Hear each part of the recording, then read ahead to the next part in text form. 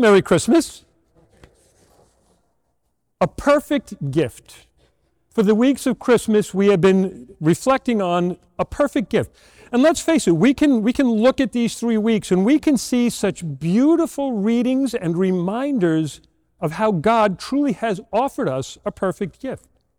When you think back on Christmas, there in the middle of the night, the angels proclaiming this beauty and this wonder that the Savior was born. Or last week, those same shepherds have now gone in haste to the stable to see the baby themselves and what joy it had brought to the world.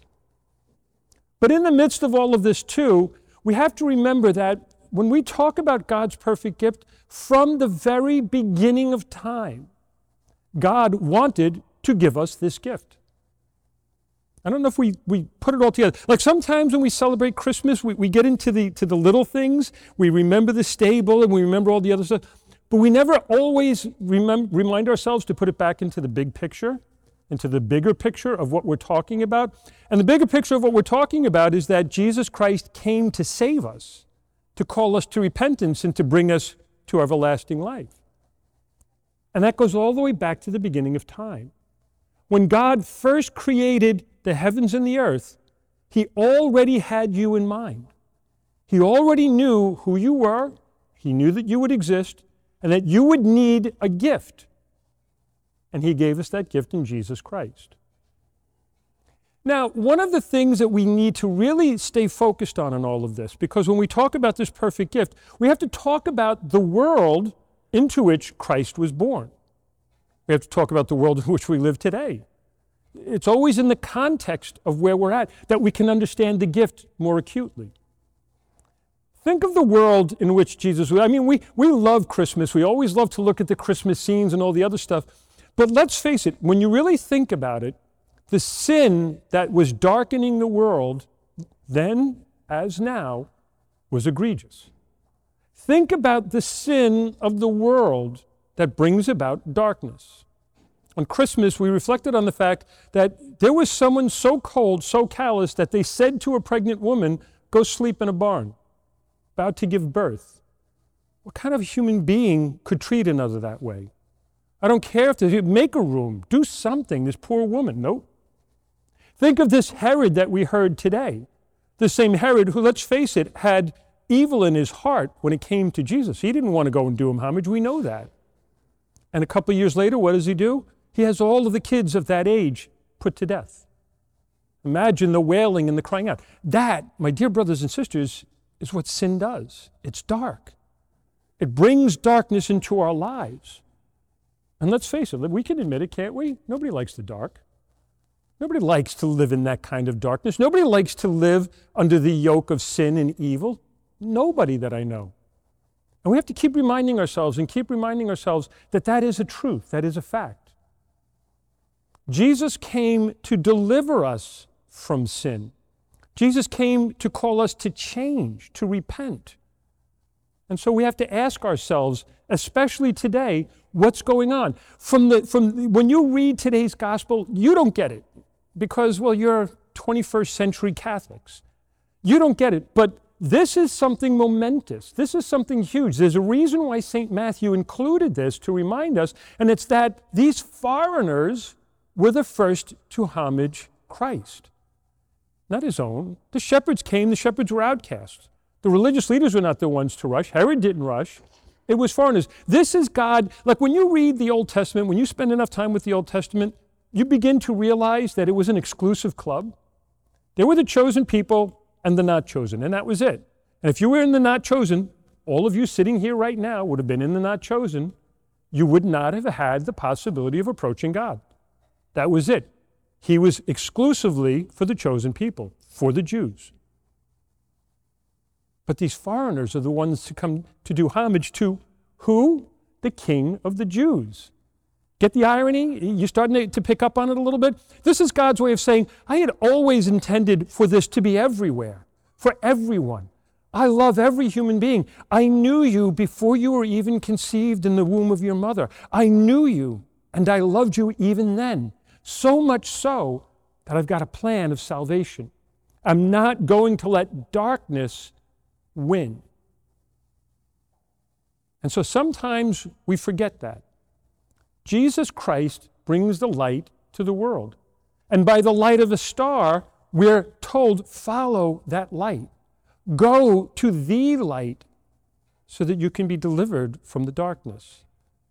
Nobody likes darkness. Nobody likes sin. But let's face it, even in our own lives, there's a lot of darkness sometimes. Whether we're the one who's doing the sin or the victim of a sin, it brings darkness to our lives. It brings pain. It brings suffering to our lives. And Jesus came to change that. And so we have to ask ourselves, are we truly believing in Jesus Christ? Do we truly love Jesus Christ? Do we actually have a personal relationship with Jesus Christ?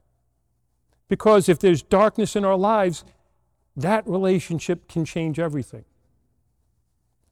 Whoever it is, I've been saying this now for some time, and I'll say it again. I know the bishops have asked us to have a revival in our love for the Eucharist, but I've been saying the same thing over and over again. That's not going to happen until there's a revival of our homes and our families. That's where it has to happen. That's where it's got to be first. And so in our homes, whatever situation you find yourself in, there's a good possibility that that's where you experience some of the darkness. It's sad but true. Some of the situations we have to live in, even being sometimes the culprit creating the situation. Here's one of my recommendations. Whatever it is, in our homes, let's start by just getting together, looking deeply into the eyes, even if it's someone that you've had a lot of difficulty with. Just look deeply into their eyes. Don't speak. I say this to brides and grooms when I do their wedding. Keep this closed because this is what causes all the problems. So don't speak, but look deeply into the eyes and see what God sees in the other person. That's a real struggle because let's face it, we're all sinners. And yet God still looks into my eyes and says, no, I came for you. I want to give you light. I want to deliver you from the darkness that you've created with sin. And he does it again and again and again. Look at the other person. Pray for the other person. Give yourself to the other person and allow whatever darkness there is to be scattered by the light of Jesus Christ in that moment. And do it again and again and again. One of the things that's so important, and if this is really going to happen, as I said kind of last week, and I'm going to say more succinctly right now, the Magi had a plan. They had a plan. They knew what it was they were going to do. They even knew what to bring. They had a plan. We need to have a plan. See, this is the problem. You can make all the promises you want. Like New Year's, people make promises like crazy, don't they? January 2nd, nothing. And you know why? Because it was a promise without a plan. A promise without a plan is an empty promise. It means nothing. If there's no plan, so I'm going to lose weight, but I have no plan. Guess what? You're not losing weight. I'm going to quit smoking, but I have no plan. Well, then you're not going to quit smoking. I'm not going to drink it. You get the point. We need to have a plan too. If we're going to have these revivals in our homes, we also need to set a plan. What's your plan? I think we need to get together as family, as housemates, as people who know each other, and start to pray a little bit more. And bring the light of Jesus Christ into your home. Bring the light of Jesus into your house. Sit together and have a plan. At this time, we're going to pray a rosary together. At this time, we'll listen to the Bible in a year together. And as I said last week, if you have little children, listen to the episode before you let the little children, because some of the episodes, the Old Testament can be a little R-rated at times. Trust me. There's some real violence and other things that shows up in the Old Testament. But remember, this is our story. As messy as our own lives are, we see that in Scripture too, the lives of some of these holy people that we know so well, their lives can sometimes be pretty messed up. But have a plan. We're going to do this every day. We're going to listen to this for the coming year. We're going to revive our lives, our holiness together. But without a plan, it's not going to happen. You know that as well as I do. And so work it out, figure it out, get it ready, start it going. Don't wait any longer. Just like the Magi, they followed the light. Well, the light is now before us. Follow it to Jesus Christ. Follow it to your Savior. He came to deliver us from the darkness of sin.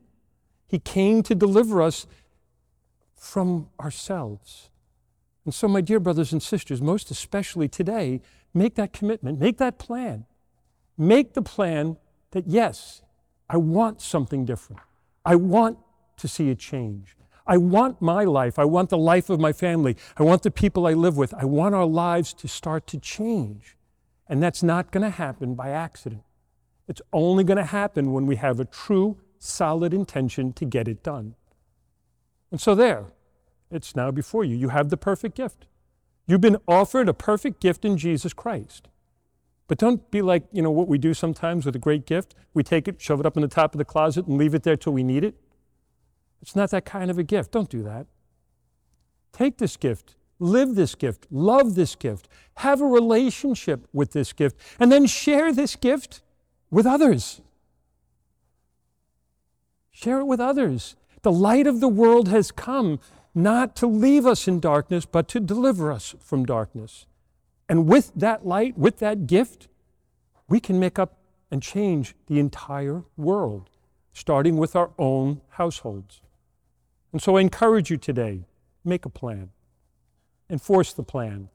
Make it a real and good and solid promise to yourself that you will accept the light of Christ into your homes and allow your homes to be transformed by the only one who can transform it, Jesus Christ himself.